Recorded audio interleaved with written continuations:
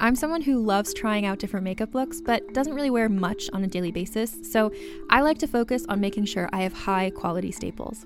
And whether you like a fresh face, full glam, or somewhere in between, you've probably seen Thrive Causemetics Viral Tubing Mascara.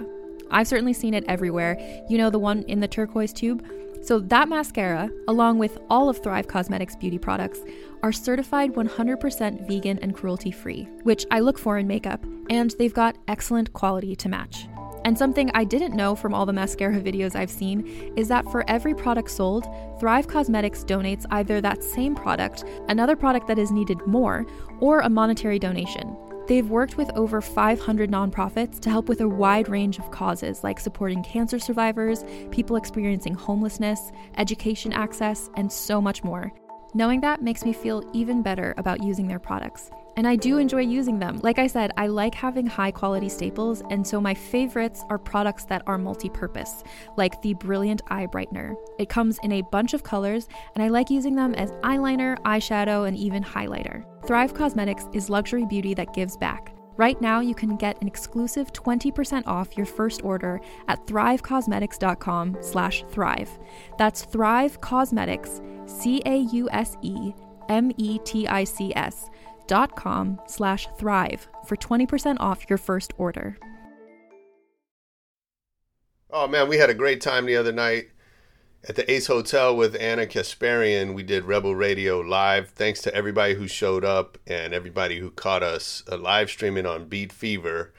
It was a really good time. I don't know what to tell you. Listen to the episode. You'll hear the crowd going wild and all that. And I hope you'll join us at the next one. We have Rebel Radio live at the LA Times Festival of Books News Story.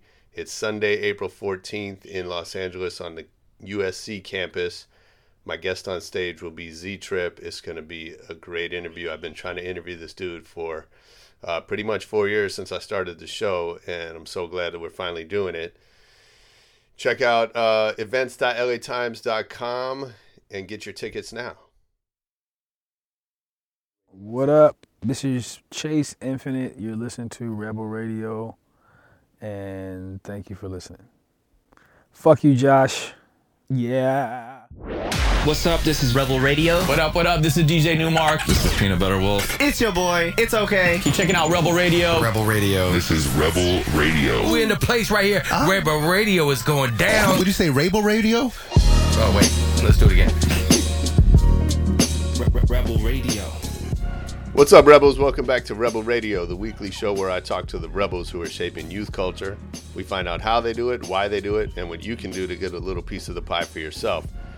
We're also the only show to bring you new music every week from our friends over at EDM.com. My name is Josh Levine. I'm your host, and my guest in studio with me today is the one and only Chase Infinite. Chase is a multi-talented, multifaceted player in music and culture and now coffee. He was a rapper with the group Self Scientific. He's been a manager for many years, working with A$AP Rocky and the A$AP Mob. He's been involved with fashion brands, and his latest project is Haroon Coffee in Leimert Park, and he's got some great stories to tell about his travels through the music industry, starting as a young man. I love his approach. He got into the industry side because he wanted to learn the business to benefit his artist career. And he talks about some of the twists and turns that his career and life has taken him. Some great lessons about being adaptable and at the same time never giving up. Coming up on Rebel Radio after the EDM.com track of the week.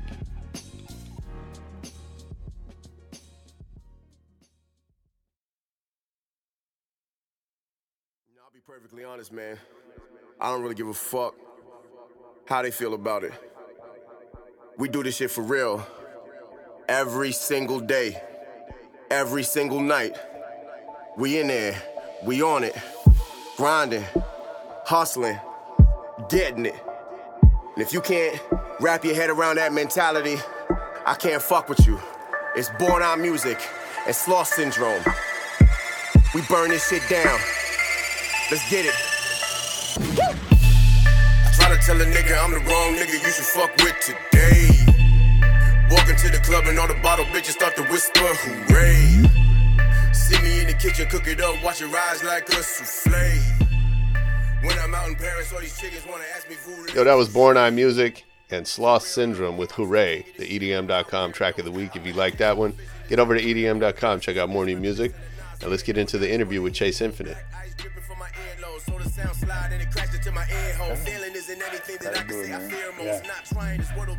But thanks for doing this, man. I appreciate you. Absolutely. Making time. It's, I've followed your career forever and seen some of the twists and turns. And, you always, I love having people on the show that are not just one thing. They're entrepreneurs and artists, and you're like the embodiment of that. You're kind of right before it was actually celebrated. I mean, right. I got a lot of flack for that, but yeah. Is that right? Yeah. Okay, well, let's talk about that. Shit, yeah, not flack, but confusion maybe. Yeah. Yeah, for sure. Well, I love, and I want to get into it, but I love that you've been an artist.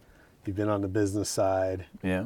Now you have a new venture with Haroon Coffee. Yes, sir. Am I saying it right? Yes, sir. Okay. You are Haroon Coffee. Okay. Which I know is not only a business, but there's a community and a mission to it. For sure. I mean, it's all the things that we celebrate. For sure. So it's all the shit that hip hop actually is. Right. Without the elements that try to sell it. For sure. Yeah, exactly. For sure. Yeah. So you're living it. So let's get into all that. I want to start at the beginning, though. Yeah. Do you remember the first record you ever bought? The first record I ever bought, purchased with my own money. Yeah. It may have been Run DMC, the 12-inch that had 30 Days on the B side. Uh-huh. What was on the A side of that? And wake me up in 30 days.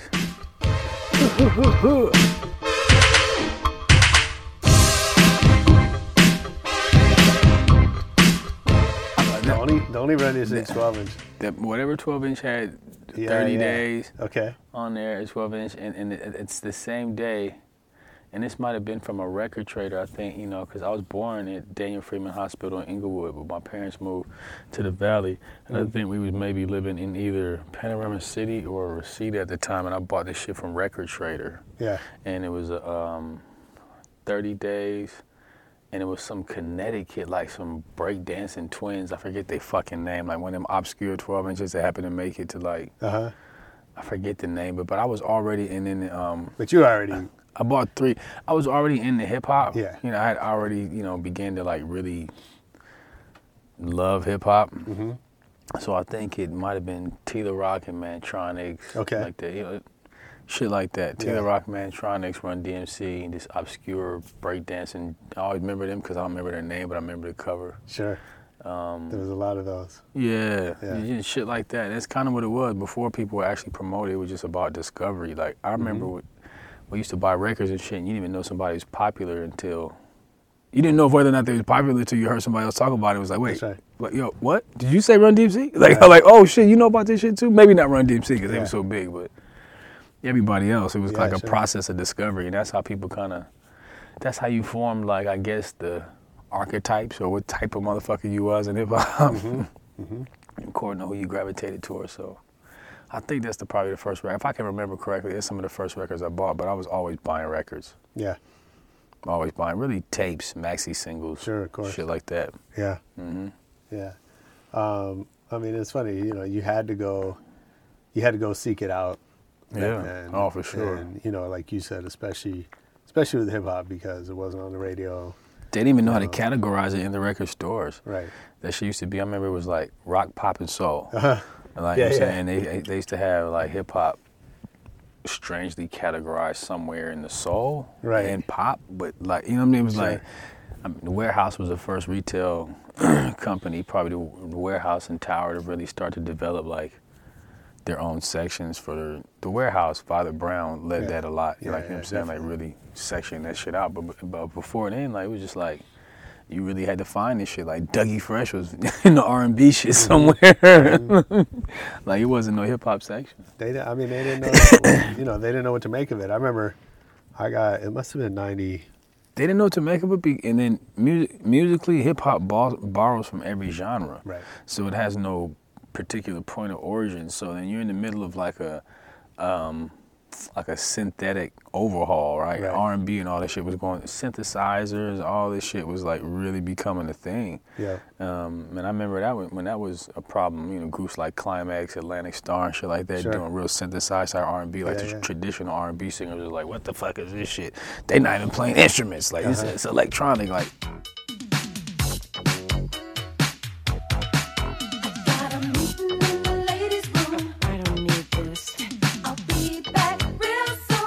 So hip hop was kind of even one step past that. They, you know, we kind of had to figure a way in. It was like, you know, that's why I think like early records like Kurtis Blow, you know, World Class Wrecking Crew out here on the West Side. A lot of them are very R&B slanted, only because or disco. It was or disco because we, first of all, musically hip hop borrowed from those genres or movements, but then there was nowhere to categorically you couldn't put this shit nowhere. It was like you was in the record store underneath Howard Hewitt and Shalimar and like, oh, Dougie Fresh, like you know what I'm saying, Kurtis Blow and so I was Climax. I was on the Grammy selection committee. This must have been like '92. Yeah. For the rap category. Yeah. And you remember Jerry Davis? For sure, man. So he had invited me to that. Groove. Yeah, that's right. Come on. So he invited me to this thing, and I go to the Grammy, you know, the luncheon, and you break out and have to, and the whole job, I didn't understand until I got there. The whole job was to decide what fits into the category. So we weren't choosing the nominations. You're like, what we were is defining this shit? what could even be nominated in that category. And I remember those years. And so we had these discussions about like, well, this one has too much singing. Yeah, there's a rapper, but it's really not a rap song. It's an R&B song, or this, you know, all this stuff. To this day, in terms of like the institution of music, they still have a hard time determining what that is. For sure. You know. Just and part of it is like, you know, you could probably say that about other things too. I think hip-hop probably more so because, like you said, it borrows from other genres. But, you know, the whole issue of genre, like, it keeps changing, right? That's the nature of it, especially when you think of pop, which is basically like... Popular. Pop is just like pop what everybody has never changed, likes. though. That's what I always try to explain to people. Yeah. The definition is pop has never changed. The thing that changed our perception of it, when I say our, people who grew up... who adhered probably more to the nuances of black music more than anything else, like that definition changed for us once Michael Jackson made Thriller. Right. Like once he made Thriller, you know, then the term crossover and what's deemed as pop or rock or soul, R&B, whatever, funk, whatever. Now this is now viable for a commercial audience, or has a commercial audience, because Michael Jackson incorporated all these elements and became the ultimate popular version of that. So that's when it kind of changed for all of us. But prior to that, like I've never been confused on that, because I've been not I can't say never, but I'm probably less confused because I've always been like an employee or an executive in the music industry and an artist at the same time. So categorically, as an artist, I don't think try to make my music in a particular way. Sure. But then I understand that it needs to be categorized in some way, because business is mechanical, and you gotta you gotta put this shit in the store. You gotta, you know what I'm saying? You gotta put this on a radio format, some shit like that. So you have to be able to do. Even if you put this shit on iTunes, the first thing they say is, "Hey man, send me the WAV files and send me a description." Right. they want you to describe this shit still, even when it's completely. Well, you know, and it makes sense. I mean, you hear artists complain about, like, I don't want to be lumped into this category or that one. But, you know. And I hear that. But, you know, but at some point, you don't have to lump it. As an artist, that's good. Right. You shouldn't create from perspective of But when Josh and Chase got to sell the motherfucker, like we have to be able to say, when we go to iTunes and say, hey, man, I need advertising for June 29th for Josh Levine's album. Okay. Yeah. What is it? They're like, he raps, he sings, he's so-and-so. At least we got to know, you know, we have to be able to navigate them where your audience might be. Now, you might have, like a person like Drake is a perfect example of that, right? Somebody who has equal amount of R&B fans as he might have, or whatever. He's just a popular artist, so it really doesn't matter. So maybe that's a bad example, but you know what I mean? Because Drake is such a great example, right? Like, but what I'm saying is he's so well liked by he's so widely liked that it's hard to make that example where it's not like he has more R&B fans or less hip hop fans. Well, Drake's gonna be at the front of the store no matter. He's gonna be. That's what I'm saying. Bad example. He's gonna be at the front of the store, you know, no matter fucking what. But if somebody like, you know, that's probably less known than him that has the same dilemma in terms of like, does more, does equal amount of both as for his experience as an artist. That's what I mean. Sure. Yeah, Absolutely. Yeah. Let me ask you a question. How many of you have your own businesses? Maybe it's a side hustle. Maybe you're building a startup, some type of creative business. You're a photographer, designer, you do events. Whatever you're doing, you're probably doing it because you love doing it and not because you love doing the administrative tasks. So I want you to check out Honeybook. It's a great way to manage your business without having to manage your business. Is that the right way to say it? It's an online business management tool. It lets you control all your client communications, your bookings, contracts, invoices, all in one place so that you can stay organized and stay focused on your business. It integrates with your QuickBooks, your Google, MailChimp, whatever else you're using. It's your business. It's just better. Right now, Honeybook is offering our listeners 50% off your first year with the promo code REBEL. Payment's flexible, and the promotion applies whether you pay monthly or annually. So go to honeybook.com, use the promo code REBEL for 50% off your first year. Get paid faster, work smarter with honeybook.com, promo code REBEL.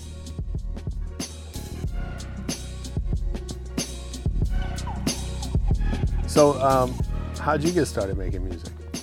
Wow. How'd I get started? You said you were 15 when you started rapping? No, I was 11. Oh, wow. I think I wrote my first rap. Whatever year it was, 85? Whatever year Michael Jordan was in the motherfucking Olympics, I wrote it about, like, like that whole shit. So I was already in the sneakers, and Michael Jordan took over my life already. But at the same time, like, hip-hop was the biggest shit in the world. I think I started writing raps about when I was 11. And then I started making music, messing around with, like, the 4-track and all that shit, probably when I was like 12, 13. The homie Dave. I used to really fuck with him and make music. And me and DJ Khalil met at Superstar Camp in Santa Barbara. Superstar Camp was a basketball camp for, like, young, I think he was in 8th grade. Yeah, so it was like, between the ages of, like, I guess 13 and 17. Okay. It was a camp for kids that were really good in AAU basketball. Khalil is the son of Walt Hazzard, rest in peace, who was the former head coach for UCLA and former NBA player with the Lakers and all types of people. So Khalil was born into a basketball family. I've been playing basketball since I was 9 years old, year-round. We both were, probably pretty good for our age. Went to Superstar Camp, met there, and that's where So Scientific kind of started. I was already writing raps and really into hip-hop and trying to make clothes and shit like that already. But Khalil was the first person I knew that had an academic perspective when it came to this shit. Like, Khalil made this shit seem like way more than music. Like, when we met one another, like, he was, and we shared our fanaticism for hip-hop. Like, we both were, like, huge gang. I remember I was, because we stayed at Superstar basketball camp, and it was like these fucking dorms. And when I remember walking down the hall and then hearing Mr. Nice Guy, Gangstar, coming, I was like, I thought I was the only motherfucker in all of the West Coast that even knew who Keith E.E. was. I was like, not many people listen to, Not at that point. It wasn't a lot of people that even listen to Wild Pitch shit, period. Like, just in general. Yeah. I love Wild Pitch as a label, I always had, because Ultramagnetic was one of my favorite fucking groups. So anything they put out, I always was like, what's popping on? Because I expected it to sound like Ultramag. Sure. I heard Gangstar coming. I was like, I remember walking down the hall and doing like this, like, who the fuck is this? Khalil had the flat top and shit. I was like, okay, we obviously in the same shit. So it's funny, the dude Doug Gottlieb from ESPN and all that shit, he was in our camp and all that shit. Yeah, that's funny. All that shit. So me and Khalil was in the same fucking camp, and we became like good friends. We found out that our parents had known each other, been involved in a movement, lived in Muhammad Ali's building together. They knew each other and all types of shit. And we was like, oh man, we just became best friends. And that's what probably developed my, like, I was already a fan of this shit. Like, I like how it looked, how it felt doing the shit. Like, you know what I'm saying? I like dancing and being there. That shit was shit to me. But when I met Khalil, like, it formed like a whole nother, like, an academic perspective on this shit to where I probably became like, I don't know, like a fucking some type of strange researcher or some shit like that. It's just a whole nother. I think that's why Self Scientific was the name of our group, just because it's very cerebral. Yeah. Our approach. She was only 18, living a sad dream, washing her face inside a lavish bathroom sink. Looking in the mirror, she cried. He blackened her eyes. Fingerprints and bruised indents, they cover the thighs. Well, it's interesting. I know you know, we're gonna talk about. I know you've crossed into other generations of rappers. And artists, but at that time, and so I'm curious how much you see of that in the younger generations. But at that time, there was this thing of like, you know, you walk in a room or you're in camp or you're in school or whatever, and not everybody was into hip hop. Most people didn't know about it, right? And so you would find that person, whether it was the shoes they were wearing or a chain or a haircut or something, right? Let you know, like, did he tuck his shoe? Did he tuck his pen behind the tongue? Right. Like, oh, he might, okay. What you listening to? Like, the Walkman, you see the Walkman. If the dude always had his Walkman, you're like, oh, okay. I know what he's listening to. He's not listening to heavy metal in them motherfuckers. Exactly. Man, I remember we went to the Fresh Fest. Yeah. In 86. 85, 86. 85. Yeah. Long Beach? Oakland Coliseum. Because I grew up in the Bay. But they had that Long Beach out here. I remember that shit. That shit was crazy. And what hit me, you know, was like... Jermaine Dupri's father used to do them shits. Is that right? Michael Malden. Oh, shit. Fresh Fest. I didn't know that. Yeah. So what hit me, you know, we had our crew that was... Hip-hop wasn't rare at my school, but not everybody, like you said, it was a little, you know... Yeah. But then you walk into this place and it was like that group from every school in the Bay. You was like, what in was the there, fuck? and you're like, this is it's a whole world. Like, yo, I remember them days, man. Like, it just at that moment it hit me how big it was, you know, even locally. I remember me too, man. I remember the first time I smelled Sherm, man. It was like, I went with my brother Travis to the sports arena. I think it was Fresh Fest 80, because I went 2 years in a row. I went 85 and 86. And 85, it was at the sports arena. They had UTFO. Mm-hmm. I remember that because Fat Boys, Curtis Blow, and the Skinny Boys, the motherfuckers that used to wear the Coca-Cola shirts. They was there. I'm trying to remember all this shit. Grandmaster Flash and Furious 5. Okay, that might have been 86.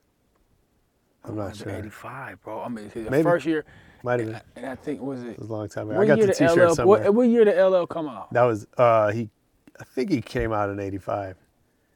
James can be our fact checker. I want to say LL Cool J, if I remember this correctly, and keep in mind I'm young as fuck, and I did smell Sherm for the like you know, not Sherm, it was Cocoa Puffs, like you know, niggas would put coke in the cigarette. I remember asking my brother, like, what the fuck is that smell? It just smelled like burning chemicals. I used to be like, well, he was like, come on, shut your ass up. I remember that smell. But it was we was at the sports arena, and I think it was 85 because LL Cool J was the headliner. Okay. And this nigga came out with it was a tape deck. Oh, yeah. He came out the tape deck from radio. I couldn't, it was over for me. That was crazy. It was the illest shit in the world. The first concert I ever been to was Parliament Funkadelic. Oh, I think nice. With my brother Travis. I mean, my brother Travis is 14 years older than me, so he's like a second father. And I think he took me to Parliament Funkadelic at the sports arena when I was like 9. And then I went to Fresh Fest. Sports arena and the Fresh Fest in Long Beach. And Fresh Fest in Long Beach, they had like a full out. That's the first time I seen an all out jail style brawl between multiple hoods. Wow. It was crazy. Yeah. I remember being scared as shit. For a year before, I was like, it's the greatest shit ever. The next year, I was like, oh, this is the worst shit ever. You can get killed out here. Yeah. Yeah. Going to the Fresh Fest. That was the best shit ever. I'm sorry, I got off track. No, that's great, man. Those are good memories. Man, I remember that shit. It's funny, you just reminded me, I don't know if you remember Reggie Dennis from The Source. Yeah. That's the homie, and he told me, he said this to me years ago, Reggie. And I thought it was funny, but it makes more sense now. He was like, what did he say? He said, you know, hip-hop, basically hip-hop stopped being cool when you didn't have to worry about getting beaten up at a show anymore. Wow.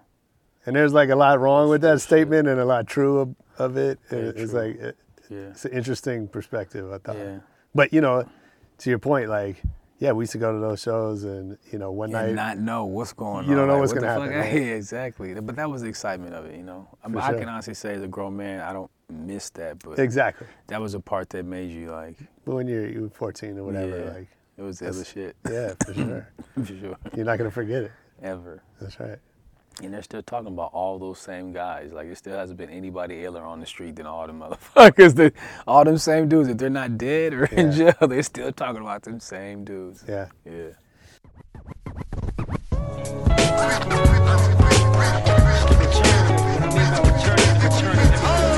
To the way we were before the influx of drugs and money occurred. So you guys started doing your thing. At what point were you thinking that was your career, or at what point did that happen? Never, probably, right?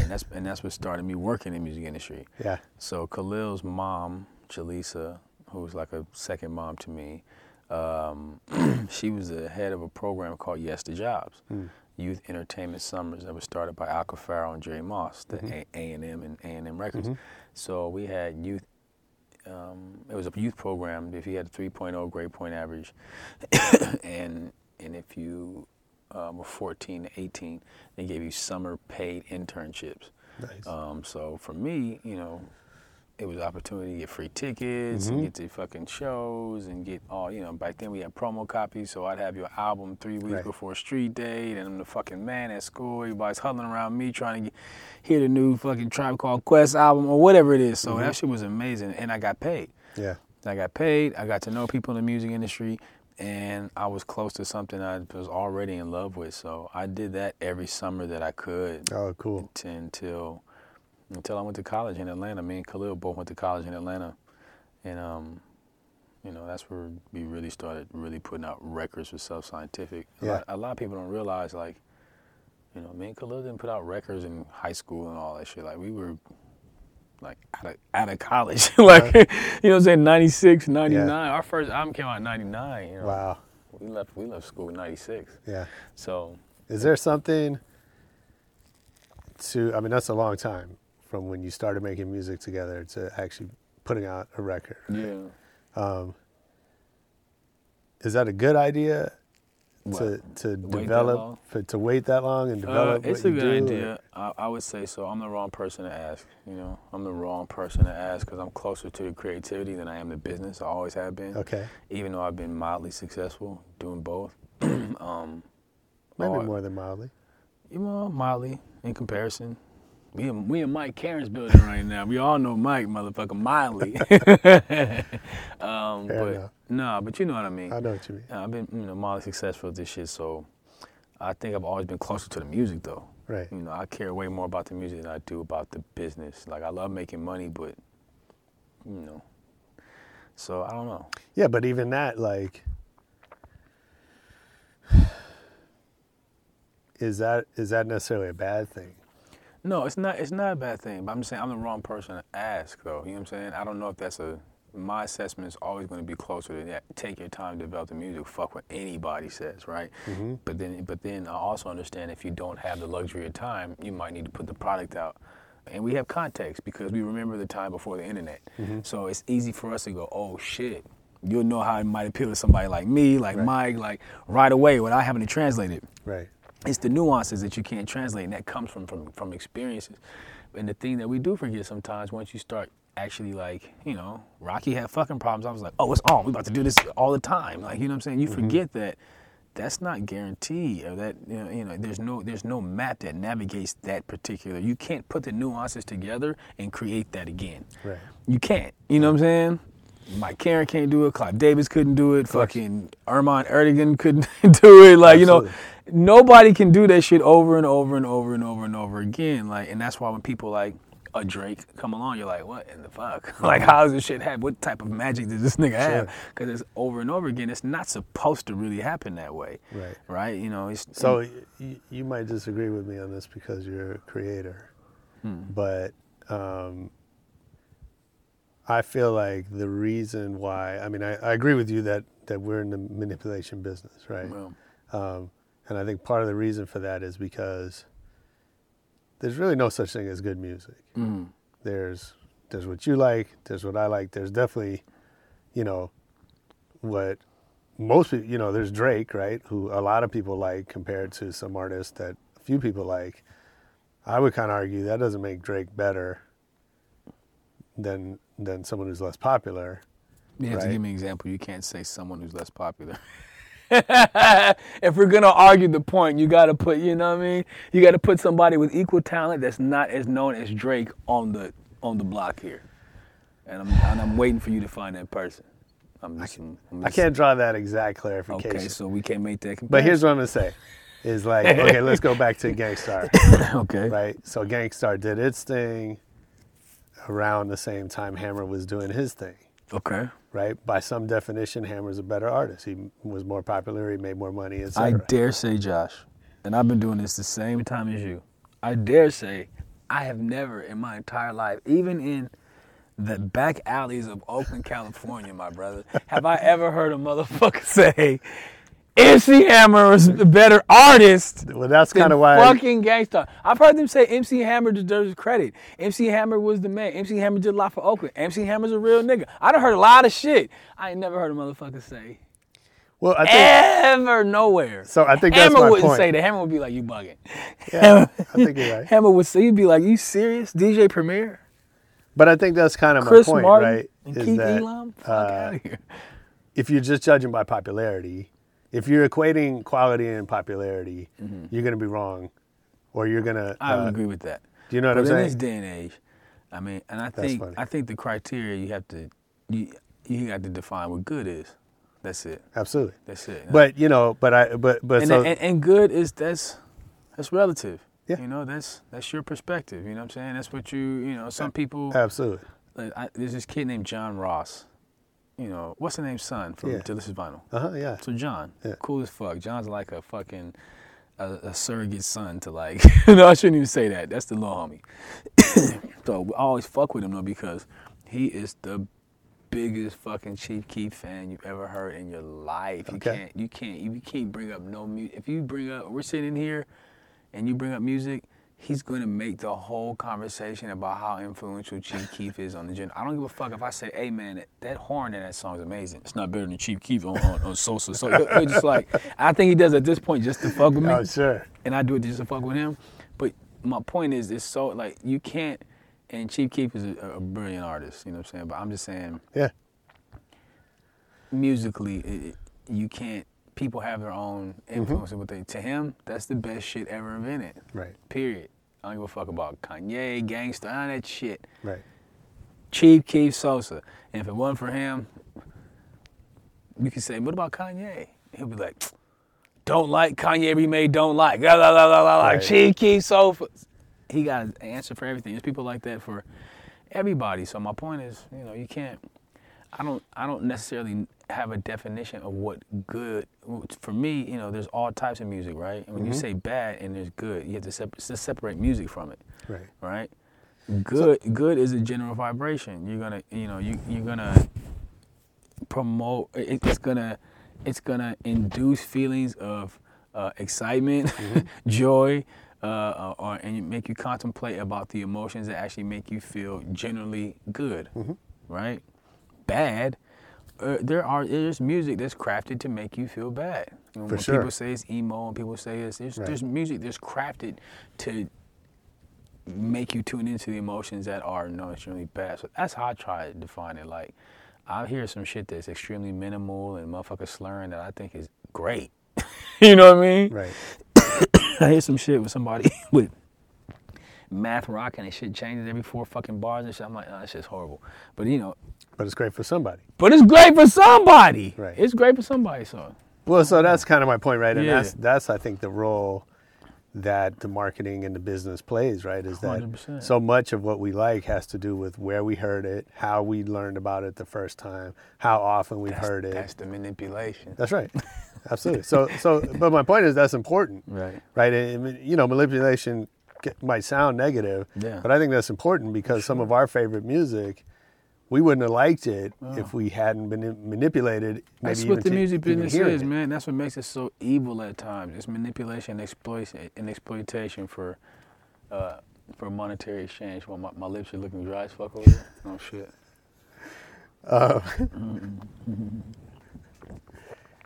It's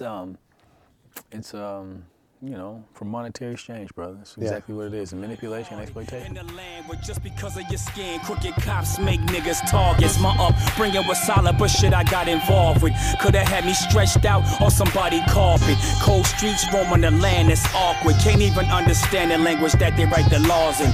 We've been struggling for centuries and better kind of odd. So, okay, so you were doing both at the same time. So you're making music, you're also working on the business side.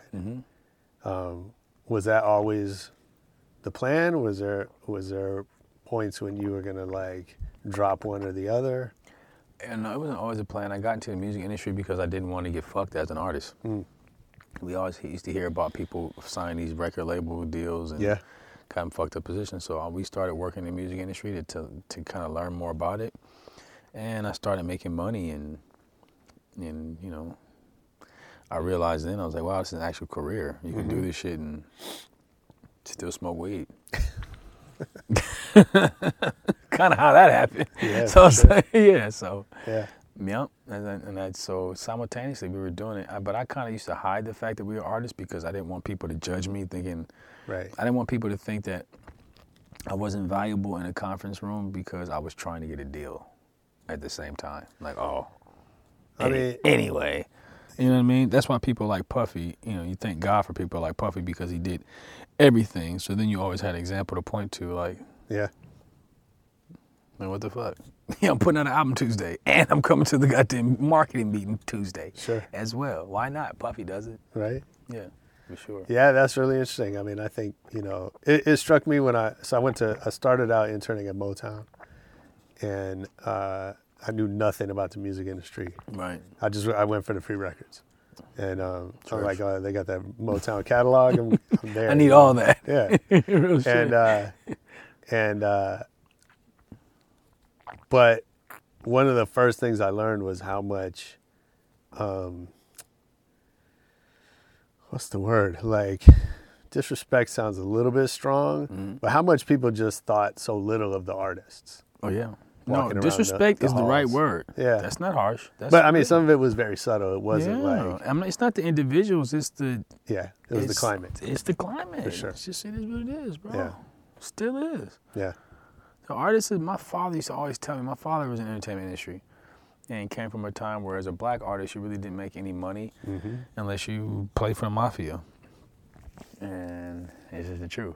And he told me all the time that the mafia set up the music industry, the pay structure, and that the artist always gets paid last. Yeah. It's just the structure of the music industry. Everybody gets paid before the artist. That's it. In terms of the payment, you know what I mean? Sure. Always. That's why it's funny you said Motown Records. You know, I was blessed. Like, my father worked in the music industry, and then he was always an entrepreneur, so he tried to educate me, and like when he saw that I was trying to really get into the music industry, and he had friends, you know, my mother had friends with, you know, people like Dick Griffey. Yeah. Motherfucking, I'm just trying to think of all these old black executives. They used to always be in my house. I mean, my father was was heavily involved with chicken and waffles. Oh, okay.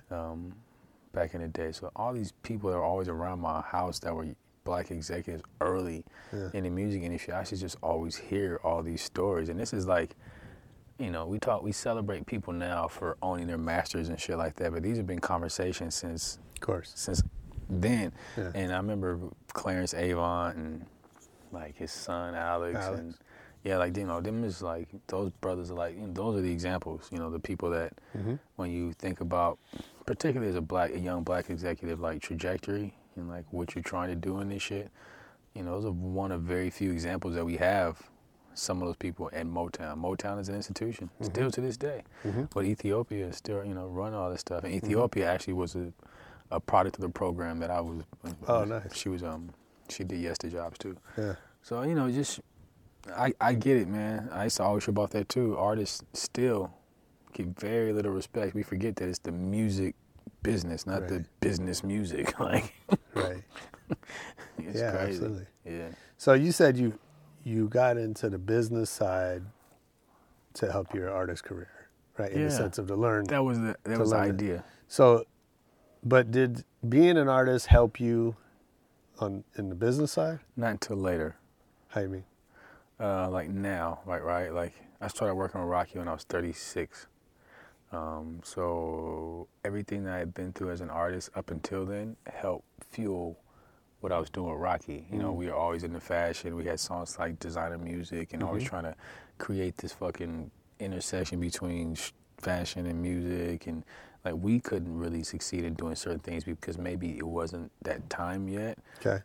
But having gone to Magic for 17 years and being an artist that was getting clothes for free and new motherfuckers and all that shit actually was an advantage when I started working at a different level. Maybe not with Exhibit, maybe not with Strong Arm Steady, maybe not with DJ Khalil, like, but at a certain point, like, all those experiences, and I think that's just life in general, like, everything that I went through as an artist was actually what, if I didn't go through that, I wouldn't be able to work with Rocky in the capacity that, you know, that I do. You know? Just, you know, I had to, the path that he talks about coming from Harlem to Soho and wearing, you know, all that shit, that's, you know, I had the same fucking, people called me a yo because I used to wear fucking Timberlands and shorts. I'm from LA, like, you know what I'm saying? It was unheard of, like, similar type shit. So I think all those experiences, and, you know, we're the gangster of the West Coast. We didn't fucking make any music with hand claps and, you know. Funky Worm. We don't really sound like a traditional West Coast group, so we always were kind of over here, like, you know, they don't mention us amongst the Corrupts and the Dog Pounds and shit because of that. You know, even amongst the Freestyle Fellowships and that shit, because our music was a little bit more like Gangstar, more boom bap shit, like, yeah, straight up. So I don't know what the question was, but yeah, I think I answered the shit. I know either, but it was a good answer. Yeah. So was there a moment when you decided to stop being an artist? No, you don't ever stop being an artist. You know, I don't put out music as often, but I'm still an artist. Okay. Shit, I still paint, I still make clothes. Yeah. I still design my stores. I still write rhymes every now and then. But still an artist. Yeah, that makes sense. Just don't get no attention for it nowadays. but obviously the focus shifted. For sure. Right. For sure. I understand you've always been an artist. Yeah, no, the focus shifted 100% heavily with A$AP Rocky. Rocky, you know, working with Rocky took over my life in 2010, 2011. Yeah.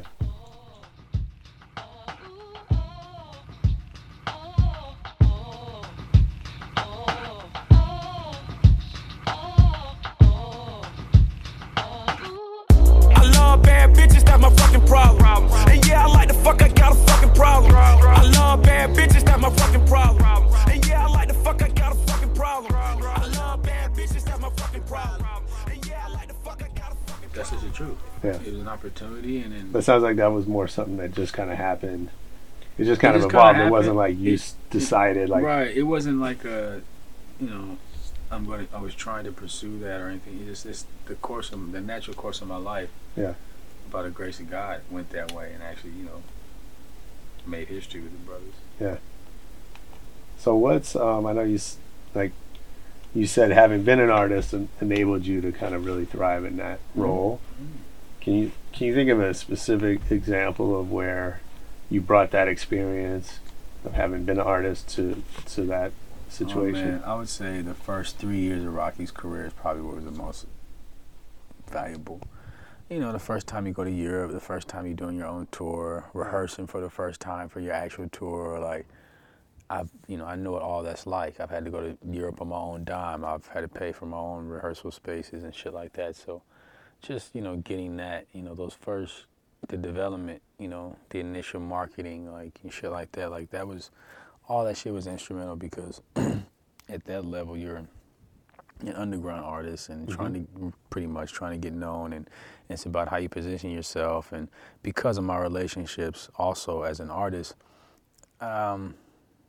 people take my phone call a little different probably too. Sure. I have a, you know, my appeal to most people is on an artistic level, you know, on a friendship level. It's not from an opportunistic, you know, maybe now that you know, some people are like, oh shit, this nigga might be calling about Playboy Cardi, A$AP Rocky or fucking something, you know.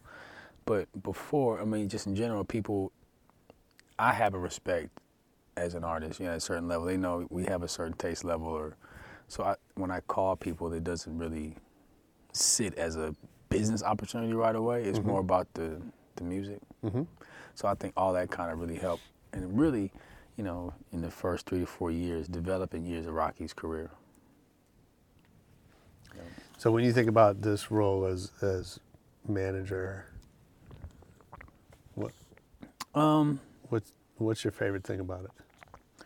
I don't know if I have a favorite thing about it, you know, playing about the role as manager, right? I like to think of myself as less of a manager, more, you know, me and Rocky are actually like, we're partners. Okay. In this brand called AUG. You know, at this point, Rocky's got a team of motherfuckers, right? Sure. So it's more about like, and I've always been really good, even when we first started working with Rocky and Yams, about amplifying, you know, like with them, my role was never to be the creator necessarily. I'm creative in general, so I approach things creatively, but it was really about taking what they had created and helping to amplify it based upon the examples that I've seen. Yeah. You know, we've seen a lot of collectives in hip hop. I've been fortunate to be close to some of them, you know, and see how they operate and see the mistakes that they made as a collective and shit. We all have, right? So I think, you know, that perspective is what really helps with with Rocky and Yams early too. Did you recognize with those guys, I mean, obviously you've known many talented artists along the way. Yeah. As we talked about, some more successful than others. And you know, talent and success don't always go hand in hand, right? Right. When you met Rocky and those guys and started working with them, did you realize what they had, what you guys had right away, or did that sort of become evident over time? I knew a Rocky once I heard this song called Toast to the God. It's sort of like a Puffy remix or some shit. I knew once I heard that, like, I can't front, like, I used to fuck with Calendar. You know Calendar? Calendar is like a really good friend of Rocky's, you know, had for a long time. And he was working with them, you know, trying to help them get a deal and shit before Rocky had dropped Peso and Purple Swag. He came down to the store and Prohibit, and I remember we were arguing because I'm from LA, and you know, and I was just fucking with him. Just I don't even know if I meant this shit, but he was like, A$AP. I was like, A$AP. I was like, man, Future, motherfucker, Future. I remember we had this argument. It was just funny, but it was just I was just arguing with him at first. Yeah. It was just he played the video for me. It was a song called Get High, and it was Ferg and Rocky. Ferg was wearing like a Carhartt vest and some shit like that, looking like straight out of a Melly Mel video or some shit. And Rocky had a straight perm. I was like, these niggas is from New York? I was so confused because, like, culturally, they, you know, visually, they did not look like what I knew in New York. Here I am, a West Coast motherfucker that loves New York. You know what I'm saying? So I'm like, this ain't what where are the Timberlands in this shit? You know what I'm saying? Yeah. So I didn't really see that there, but. So I didn't get it at first right away. You know what I mean? That song was dope as shit, and it was interesting to me because Rocky didn't even rhyme on the song. He sang. You know, Ferg really did the rap. So I was talking shit to Calendar, but at the same time, I was like, oh, that shit is kind of dope. And then Rocky just, you know, it's the first time you see Snoop. You know, like, it's just a certain charisma. You'd be like, what the fuck is this?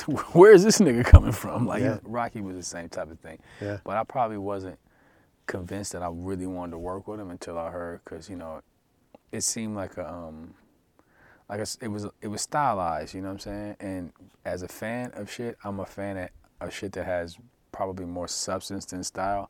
And when I first saw it, it felt stylized to me. The thing that convinced me that he had substance as well, and I was like, oh no, I gotta work with this motherfucker, was after Toast to the Gods. I was like, oh shit, if he got all that style and all that shit and he put substance with it too, oh yeah, it's not too many kids like that. It's not too many artists like that, period. So I think that's when I recognized it. But it was at Prohibit at my store. Yeah. In the Lower East Side, just kind of sitting behind the counter, listening to the.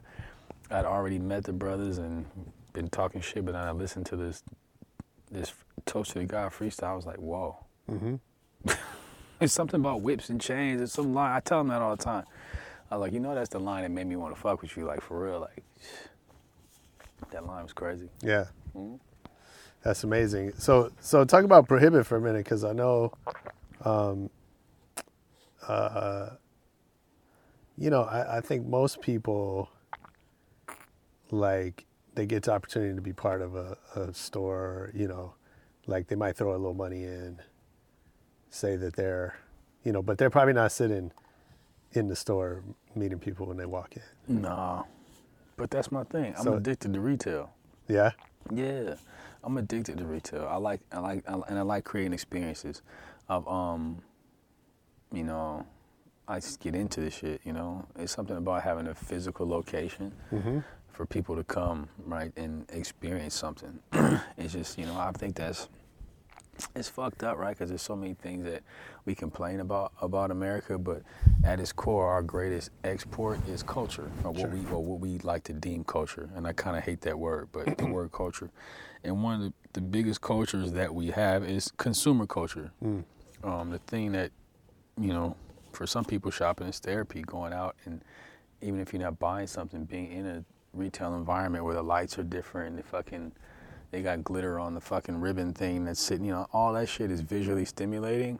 It kind of, you know, when you think about things, when you're in a state of poverty and you think about the things that you want, you know, the smells, the feeling, the sight of actually, you know, being in a store and experience are the things that you kind of tugs on your emotional chain, like, oh, fuck, you know, can you connect that to your child or your loved one that you can't, like, oh, fuck, I want to be able to do it. But it's really about, and it's a psychological warfare in some ways when you can't do that, because then the experience becomes a thing that torments you.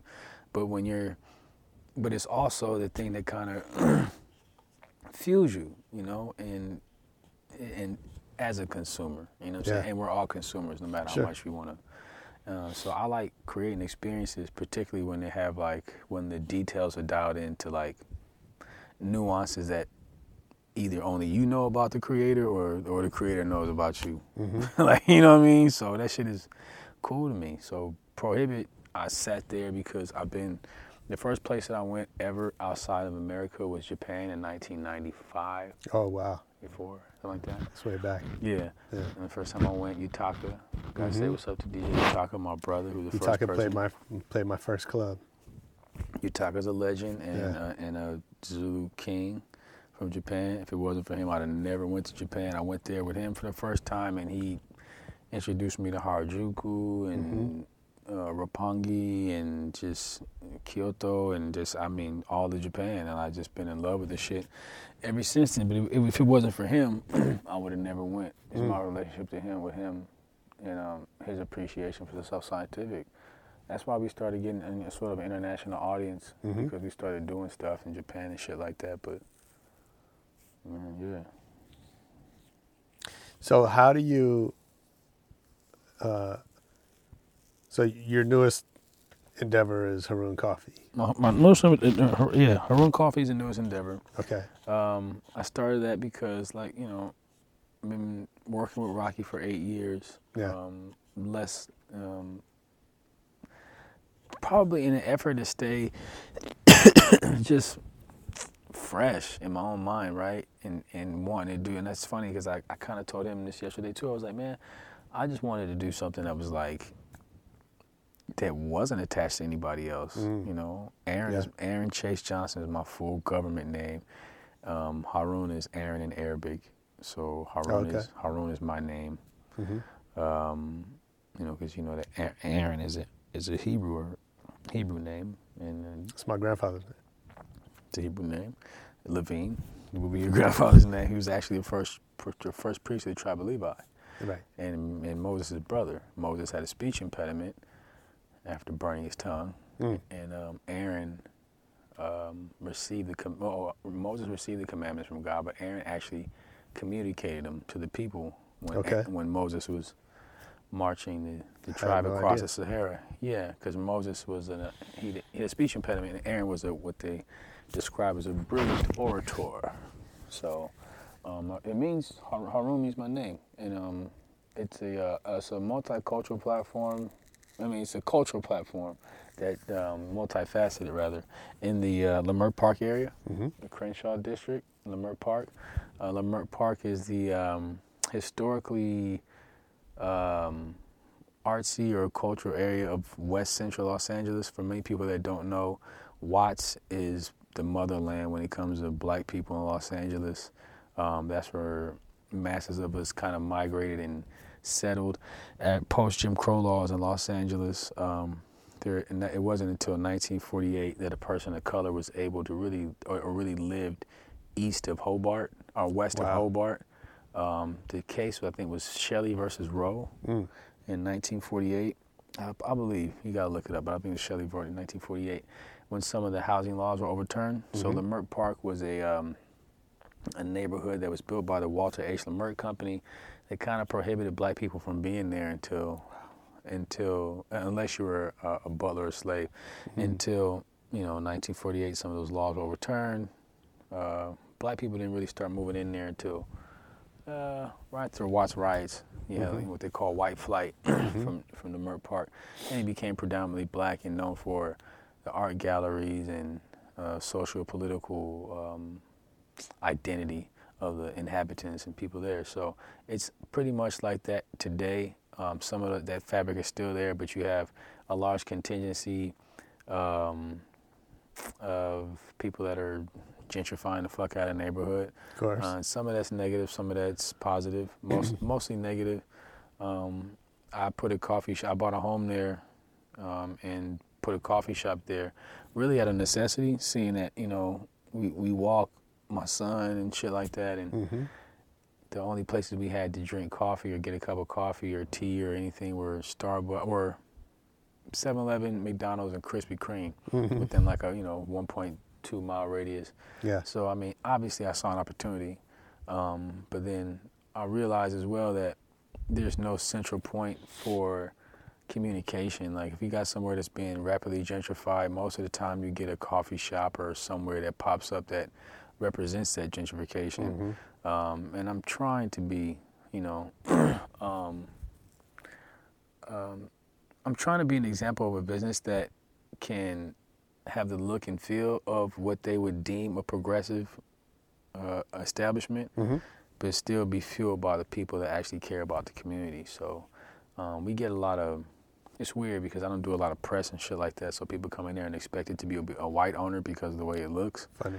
And shit like that, and they're like, what is this? Where are the black people? And they see me and go, oh, you guys are gentrifiers. And they see me, and they go, oh, so it's I mean, I saw something on your Instagram with like some dude who's like, obviously didn't know what he was talking about. He doesn't know. He has no idea. Which is, that's what social I media laugh is for, at it right? because if anybody knows me, right? Like if anybody knows me, it's like just like fuck out of here. Like it's almost like the opposite, right? If I'm guilty of anything in this industry, it's been probably wearing my emotions on my sleeve and over-representing like my people, like and I mean in this industry, in life, just in general, like you know what I'm saying? So that shit is funny, but we do get some of that because it looks nice and it looks like, I guess if and it sounds weird to even say it, right? But I guess it looks like a place that would be owned by white people. Which is the weirdest shit ever. I argue about this shit all the time. Like, what does that fucking mean? Because there's white walls, motherfucker. I don't get it. I don't get it. But I go through that shit all the time. But it's a platform to build art, culture, and connectivity in the community. Period. That's it. That's amazing. We do art shows every 2 months or so. Right now, you got a kid named Glenn Marrero. Not a kid, a young brother named Glenn Marrero that I've been knowing for a long time. He was a graphic designer and artist, and he's just got a brilliant narrative. His stuff is up now. We got coffee, teas, donuts, smoothies, the food of gentrification, avocado toast. I mean, you have to have avocado toast. I mean, if you're going to be, if that's like the fucking bridge between the old bad neighborhoods and the new neighborhoods, I guess. I'm just playing. No, but we got, and we have clothes. So what I did was I separated, because I've always had stores. Mm-hmm. So one side is a store and a gallery, art gallery, and another side is the coffee shop. Yeah. Come down, 4336 Degnan Boulevard in Leimert Park, California. Love it. Our own coffee. I mean, you sort of answered this already, but how does your experience in business and entertainment and music, what did you learn that you brought to this business now? The coffee? Yeah. How to market, how to make something, how to find a community and make something known or relevant within that community, and then grow it from there. That's a tactic that I think we all learn from music, right? Mm-hmm. You're applying that with your podcast. Sure. That's why I'm here. Like, you're like, oh, fuck Chase. I know Chase. Like, you know what I mean? Like, or whatever. Yeah, exactly. Same shit. Like, you learn how to build communities. You learn how to disseminate messages. You learn how to position something. That's really what I learned. Yeah. I learned that really more so from Self-Scientific, from anything, because we didn't have any resources, and we had to find a way to make ourselves known within certain communities. Yeah. So that we could perform and make money, because we didn't sell records. You know what I mean? Right. Yeah. Well, look, hip hop at one point, especially, anything that wasn't super mainstream has always been DIY. Yeah. Well, that's what I mean. Like, so we had to have, like, the snowboarders or the fucking skateboard community be into our shit. Mm-hmm. The independent fashion kids, because we had to go to, Magic and all that shit. Yeah. Before it was like a huge thing. And we were always performing at those things, because we had fans in those audiences. We always were on the snowboard shit on ESPN. Remember, you see those compilation things and all that shit? Uh-huh. We were always like a group on there, you know what I mean? Because and we just constantly went to those communities because they responded. Mm-hmm. And I pretty much apply the same tactic or idea when, marketing shit socially, or create a marketing plan for a new project. You kind of you try to build or create communities, and then bring everybody else to the party around that. It's like, I guess it's like another version of fear missing out. That shit is true. I just try to create a scenario where people are always looking over the fence. So, doing some real shit. That's great.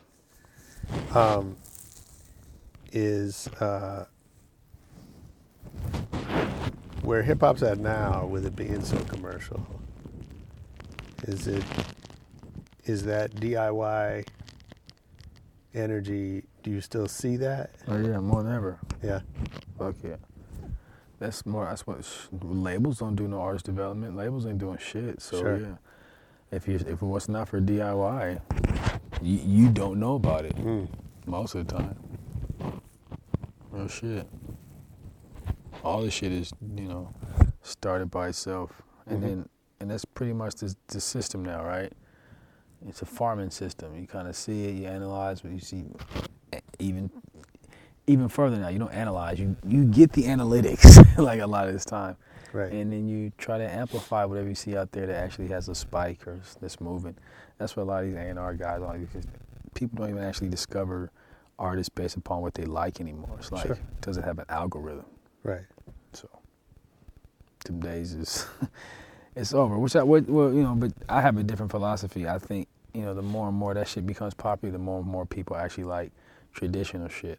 3 years ago, we started doing snipes and billboards and fucking bus benches and stencils and shit, like, with this campaign called August, just because nobody did it. Yeah. And when you see it now, you're like, oh. Now it's so overdone. When you see it, you're like, fuck, people still doing that shit, because now everybody started doing it. But when we first did it, it was like, oh shit, because you remember that. There's an emotional connection. You have an emotional connection in poster boards right now. Somebody did poster boards and hit a whole fucking telephone pole right now, all down La Brea. You go, oh, fuck. Of course. You would take pictures of that, and you probably don't take pictures of much shit. You would be like, oh, fuck, I remember back in the day, AZ.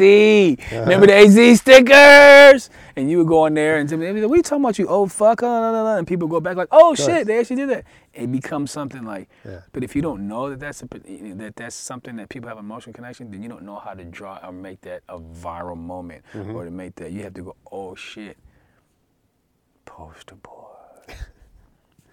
We just did that. We just did a sticker campaign in yeah, but 3 years later, everybody's doing this shit. Now and people are inundated. Of course.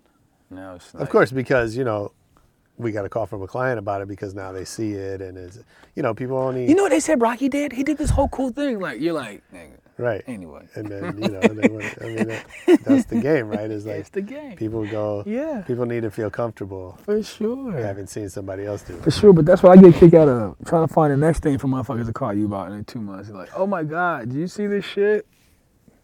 Yeah. Yeah. That's what I come up for the next, that's what I get a kick out of. That's what keeps me up smoking until 3 o'clock in the morning. Nice. Right. Okay, I have to get to a lightning round before I let you get out of here. Okay, cool. Because I definitely got to get out of here. What's your favorite city to travel to? Japan. And, I'm sorry. City. City. Tokyo and, what's on the west coast of fucking, of Australia. Oh my God, it's fucking killing me right now. Perth. I love Perth. Oh, I've never been. No one's ever mentioned Perth to me. That's why I love it. Because niggas don't go. Have you been? It's amazing. Really? It's so just peaceful and quiet and leave me the fuck alone. Nice. Yep, Perth. Who's your favorite DJ? That's fucked up. We saved that one for a second. Who's my favorite DJ? Of all time? Damn, I'm going to piss some of the homies off. You can pick more than one. Can I pick scenarios? Yeah. Like if I'm doing a club? Okay. If I'm doing a club, from my era, it's either Kid Capri or Clark Kent. Okay. It's just me. I'm doing a club, right? Then J-Rock is really good. Like, J-Rock's record selection is ridiculous. Like, for a party for me, like, you come and Chase Infinite's party, it's most likely a nigga like J-Rock, just because his selection of records, like, it's the shit I want to hear all night. And then, like, on some, technical DJ shit, like, as an instrument, like a turntablist. Rest in peace, man. Rock Raider, man. Rock Raider. Hubert, probably.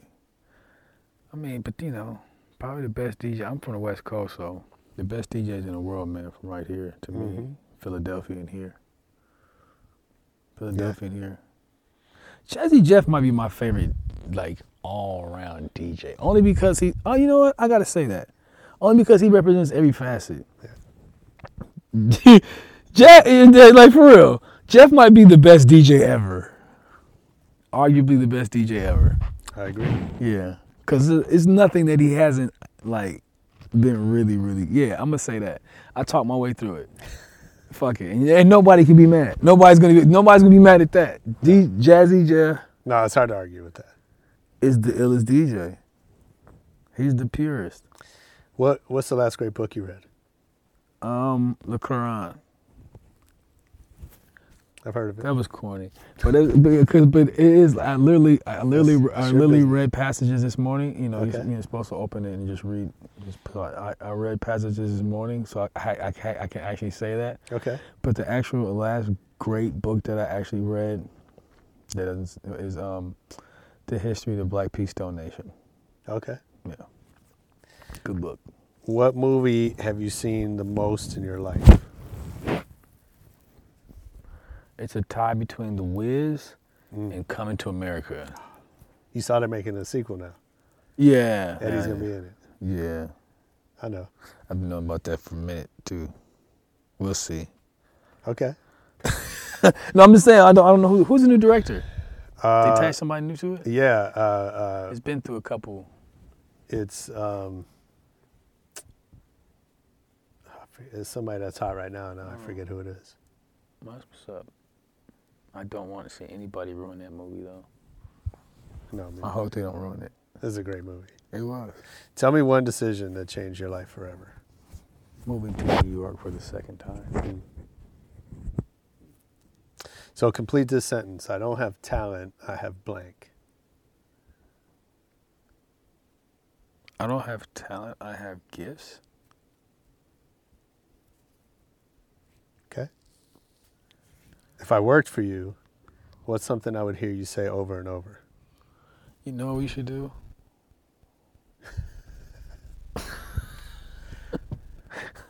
I like that. That's something. Idea. Who would you be most excited to learn appreciates your work?